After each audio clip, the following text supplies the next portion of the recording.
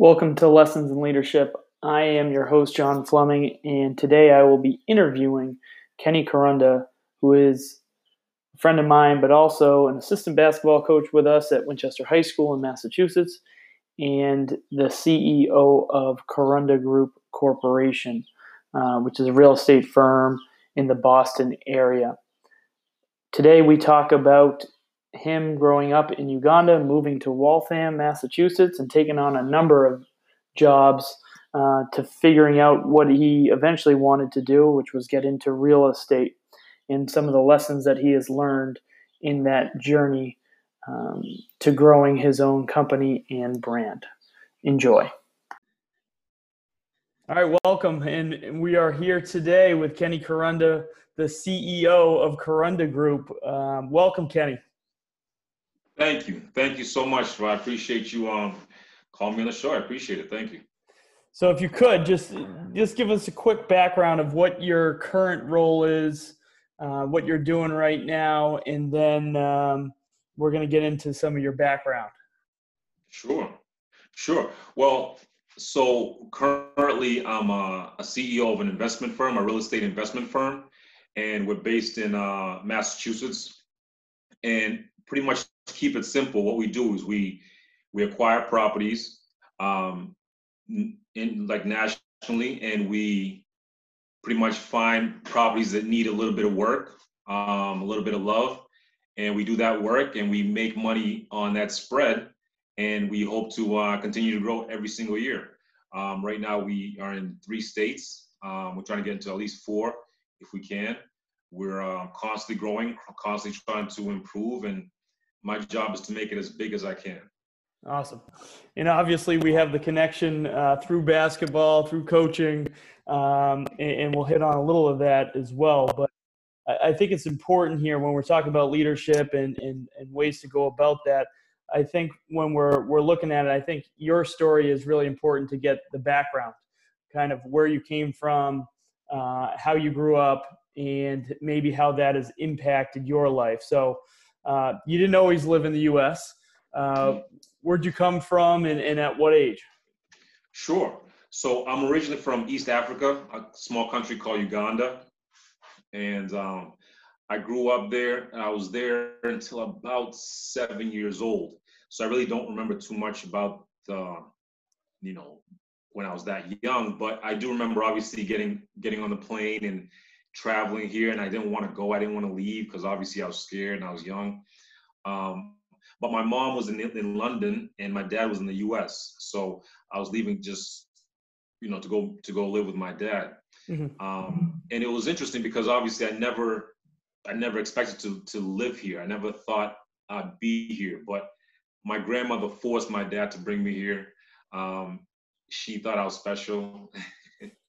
And so, and I was in a boarding school. So boarding schools are not really that fun back home. So she wanted to bring me here.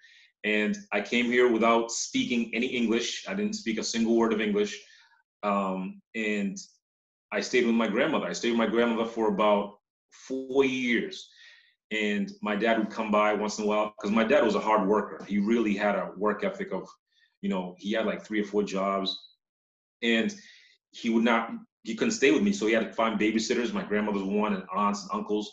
But he always left me with tapes, English tapes from the library, of people speaking in English, people conversating in English, and he said to everyone not to speak Luganda, which is our national language, to me. So he wanted me to speak English only.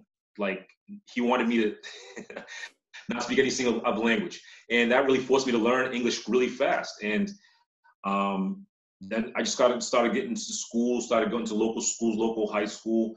I went to Waltham High. But I had this thing inside me that I knew I always wanted money, because we didn't have money. We lived in like a 2-bedroom apartment, and I saw people who had money, and I wanted that. I wanted really I was very, very materialistic to keep it simple. Like I wanted the nice stuff. And I did a lot of stuff to try to get it, but I just knew that I had to figure out a way to get rich, to get really wealthy. And that was my goal. That was my number one goal. And I put my head down and I just started going after it. I started really going after it really hard, and I started seeing results. So once you moved here, obviously your father left you tapes, but you weren't always necessarily around him all that much.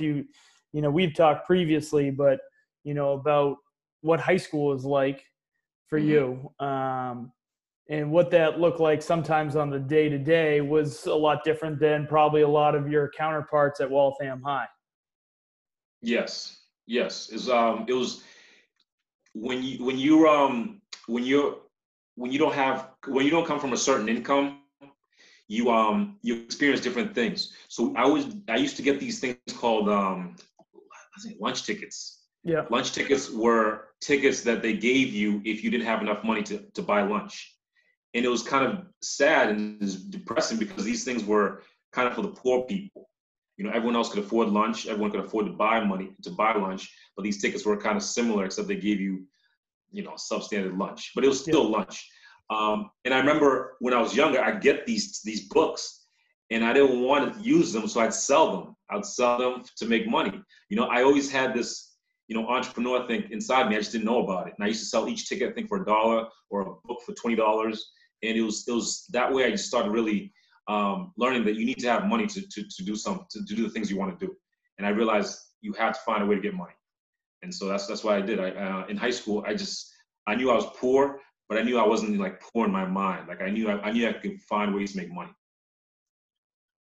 It sounds like an early entrepreneur selling tickets. Yeah. But what beyond there? So you were at Waltham High.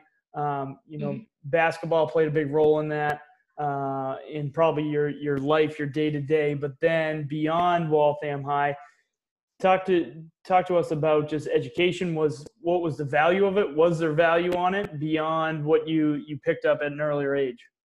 Sure. In terms of education, I really didn't take it serious early enough. I was, like you said, basketball was my number one thing. If it wasn't money, it was basketball, and I thought I'd be a basketball superstar. I think everyone, has that dream. So I wanted to play the NBA. I wanted to play everywhere. So I did not play high school basketball. I had a job because my dad left for Atlanta when I was 16. So I was still in high school, and he left me, the 2-bedroom apartment and to pay my bills. And so I had to work a job. So I couldn't play for the team. I could play for the high school team. But I see these guys on pickup or play pickup outside, and I would kill these guys. And it's like they'd say, "Why are you not on the team?" I was working, but it was fun because I realized that, okay, I'm going to chase this basketball dream, but I need to make sure I have something in the background just in case it doesn't work. Yeah. So I took education. That's when I started taking education a little bit more serious because I figured if anything ever happens, I could always fall back on that education. So I started. I went to Mass Bay Community College. I enrolled about 6 times, and I dropped out 6 times because it was just not. I was so focused on basketball. Grades were not my focus, even though I knew grades would take me a little bit further. So and then finally the 7th time I enrolled, and I was playing basketball for Mass Bay, made the team. Took my team to nationals. It was really fun. But then also I still got my degree after 2 years with a degree in information systems and technology management. Because I realized that something was going to happen. If basketball doesn't work, this might feed me someday. Got it. And so what, throughout high school, throughout, your time at Mass Bay, always working, always had jobs, seemingly kind of relying on yourself throughout, because you didn't always have others to help you out and help guide you necessarily to that. So what about it kind of where the self-made, do-it-yourself mentality come from? It wasn't, I want to say it was just necessary. I had to, because I didn't have money. I didn't have anybody to even ask for money, because we didn't have the money. So you realize that I mean, I realized really at an early age that you have to work. You just have to work. You have to put in some kind of work or some kind of effort to make money, whether that's like, because I used to work at a grocery store, I used to work at a gas station. I did I did all types of every job you could think of. I mean, I worked at a barn where I cleaned horses' stalls. I've done almost any job you could think of. I've cleaned bathrooms.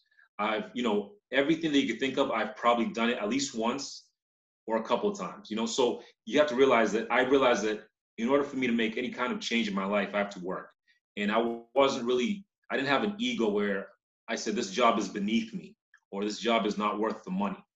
I always appreciated every dollar. So, and I was very, very cheap too. I was a cheap guy. I didn't spend my money because I liked looking at it. So, when I started really working was really in high school. I started with really working the convenience store, then doing side gigs in terms of lawn care, cleaning people's houses, all those type of things. And then right after high school, when I was in college, I worked at the bookstore for the college, for the school. I worked in the computer center by fixing computers. I sold things, obviously, online. And I really wanted to get smarter so I didn't have to do physical labor. So I started realizing that it's easier to do some other job where you're not physically working. And I had to figure that out. So I started really focusing on that kind of work, because at one point I was working at a nightclub as a bouncer. I was a valet during the day. And then I did overnights with people with mental disabilities.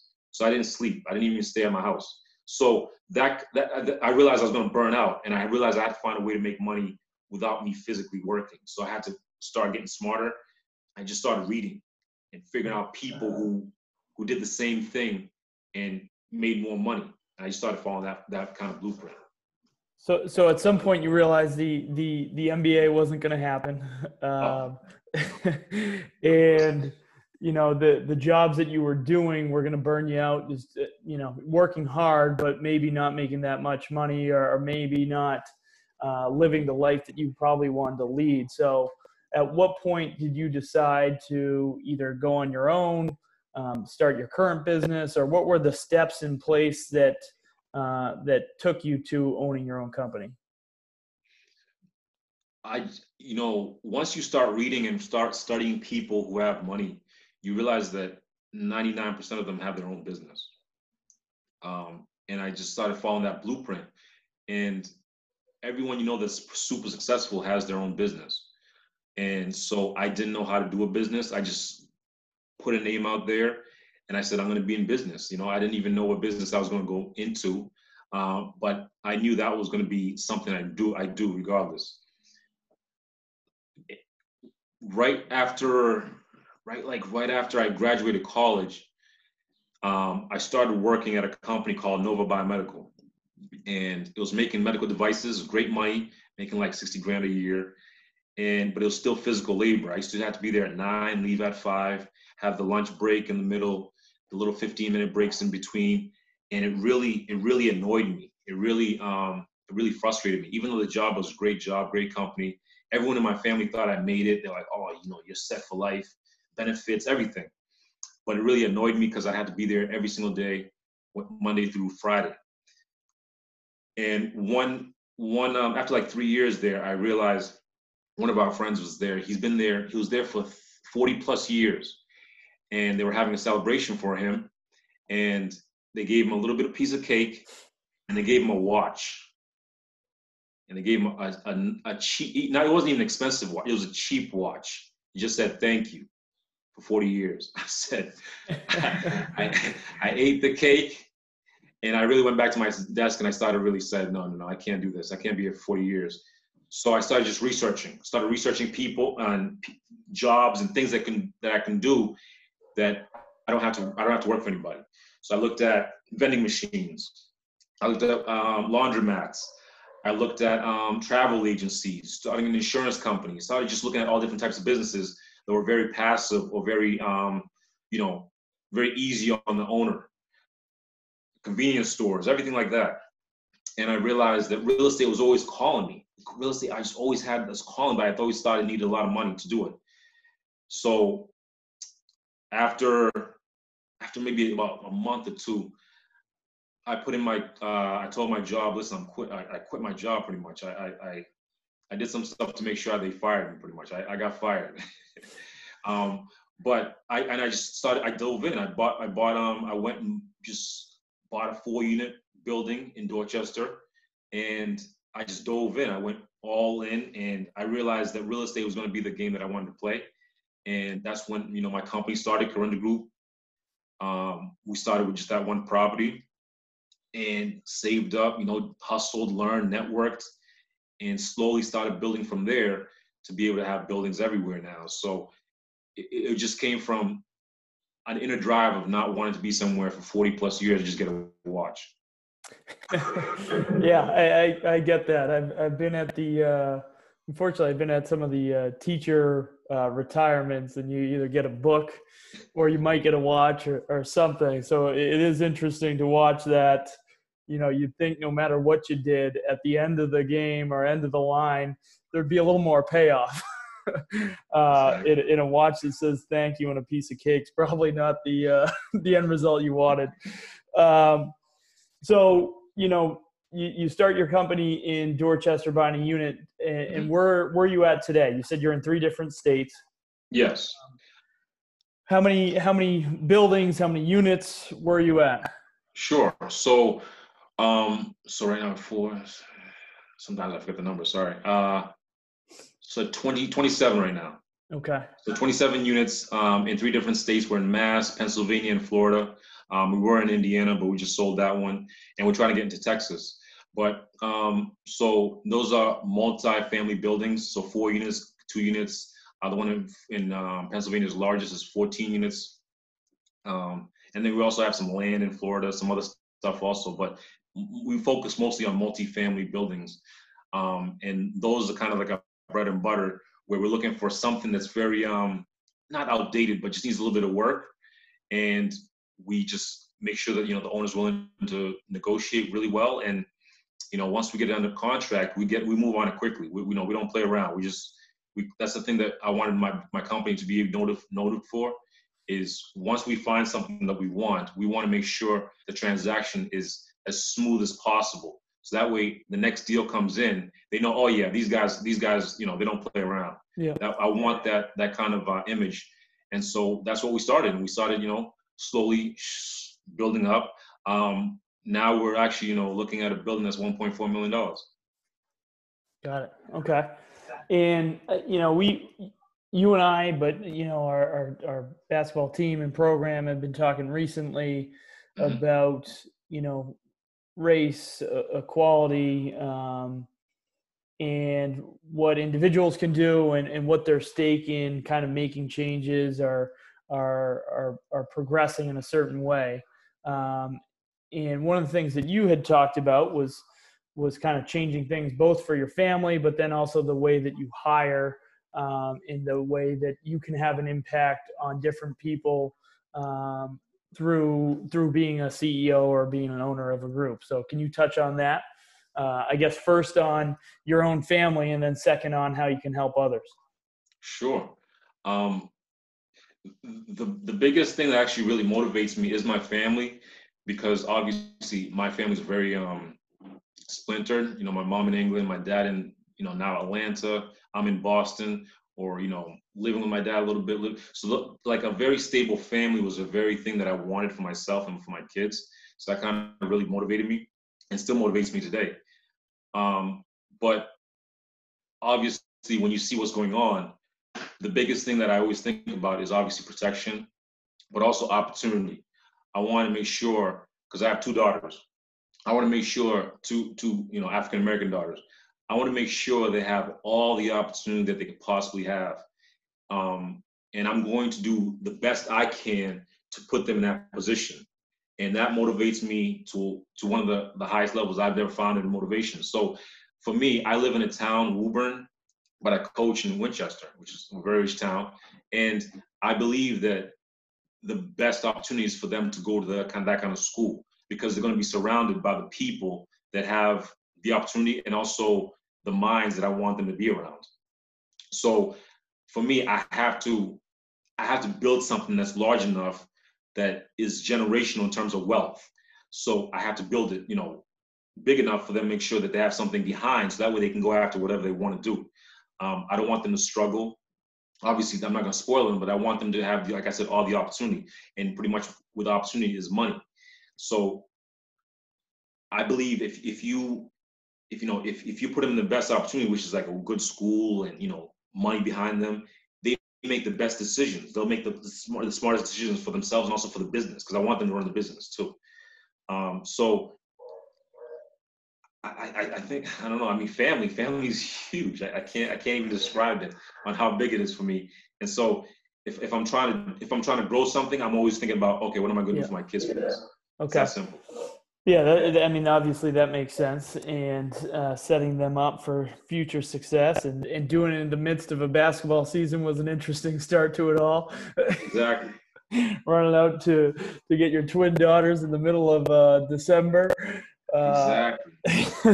So the next piece, though, I think is also important that you touched on in our conversation about a week or so ago about once you are an owner, once you are a CEO, then you have the ability to also look to hire in certain practices and where you go about getting your employees.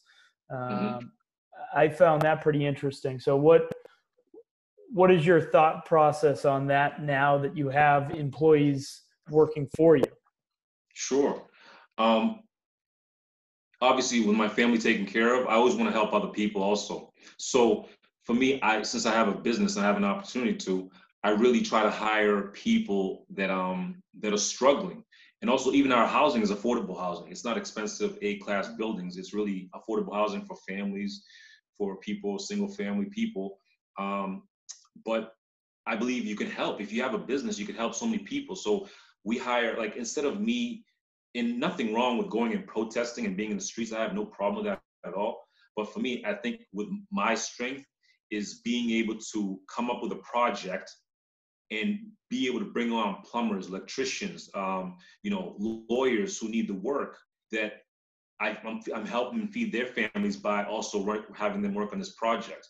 So for me, I always believe that if you can help other people, and especially in a tough time, they'll be grateful for life.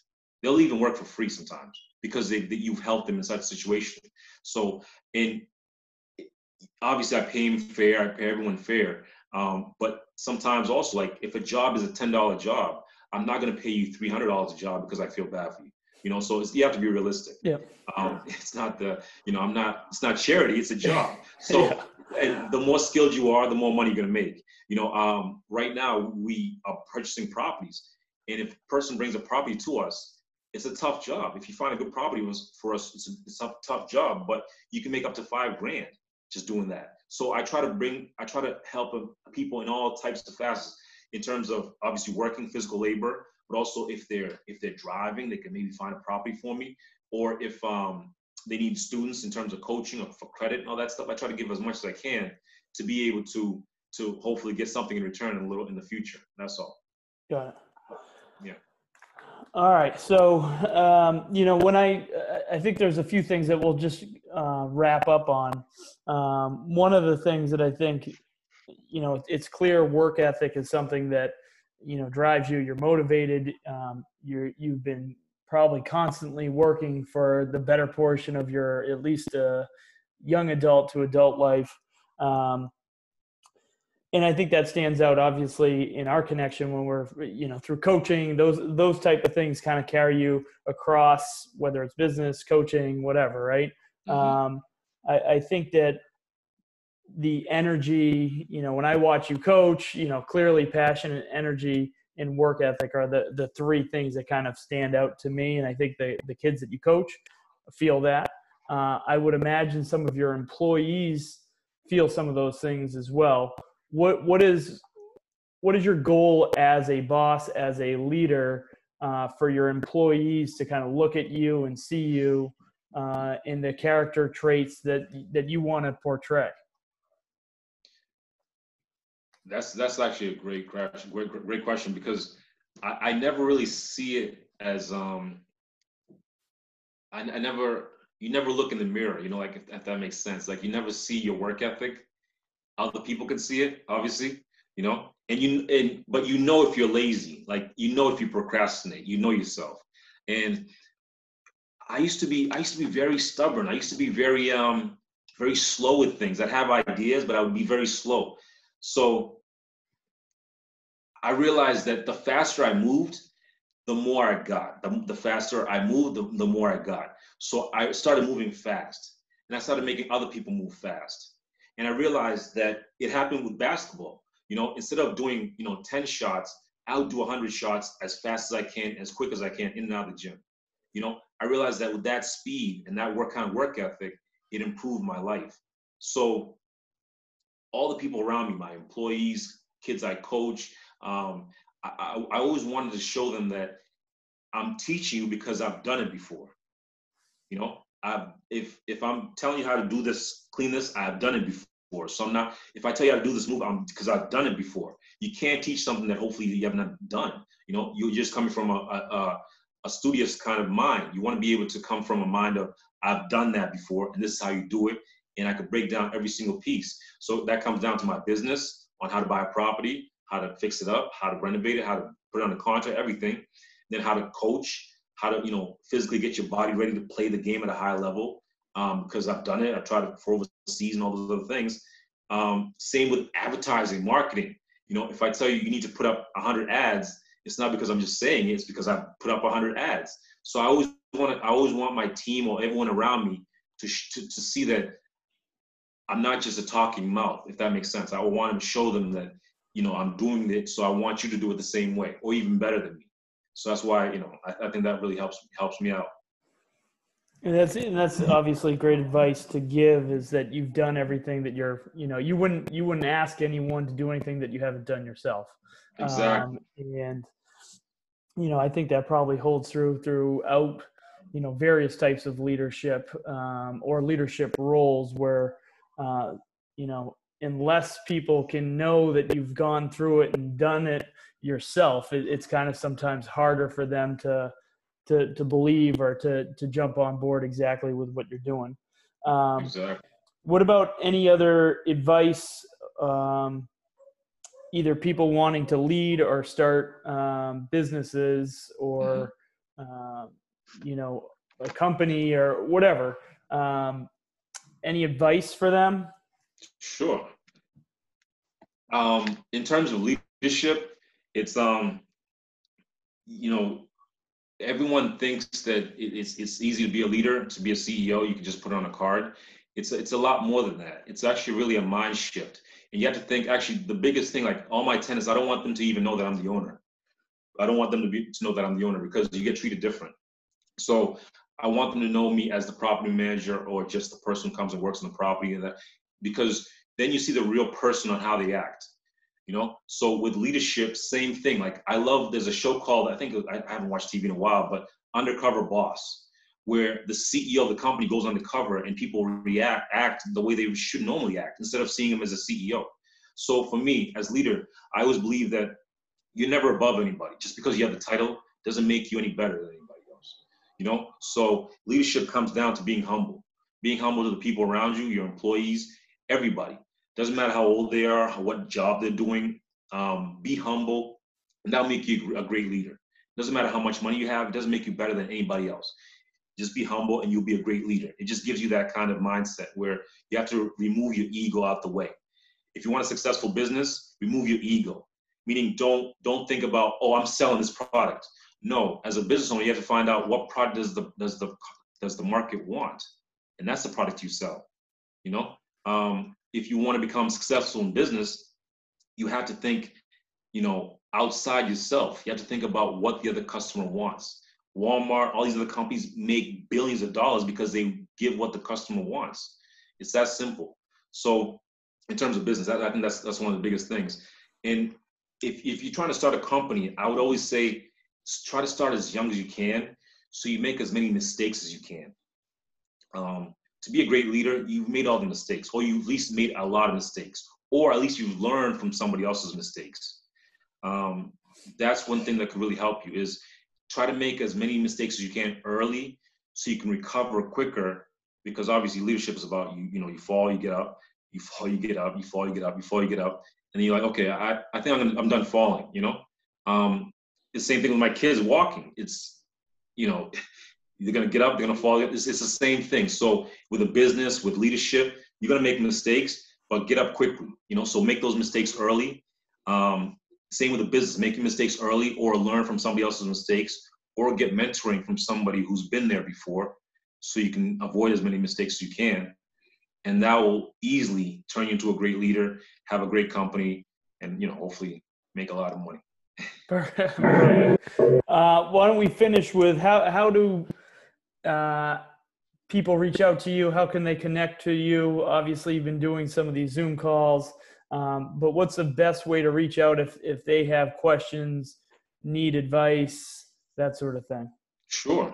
So it's the company's Kurunda Group. So KIRUNDA Group. We're everywhere on every piece of social media. We have, hopefully you can see some of our ads coming soon. But on every social media, you can contact us if you want directly, 781-244-0009. That's the company number. And you can reach out to us if you need any educational stuff also. But we're everywhere, so you can find us. I mean, if you can't find us, then we're doing a bad job.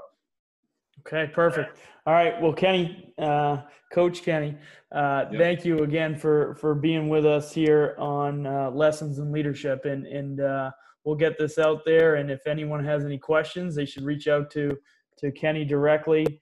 Some great advice for anyone looking to be a leader or to go into business. So thanks again for being here on episode number 1. Thanks. Thank you. I appreciate it. I appreciate it so much. And you guys just follow your dreams, and see you at the top. All right. Thank you again for inviting me. I appreciate it. Awesome. Thanks, Kenny.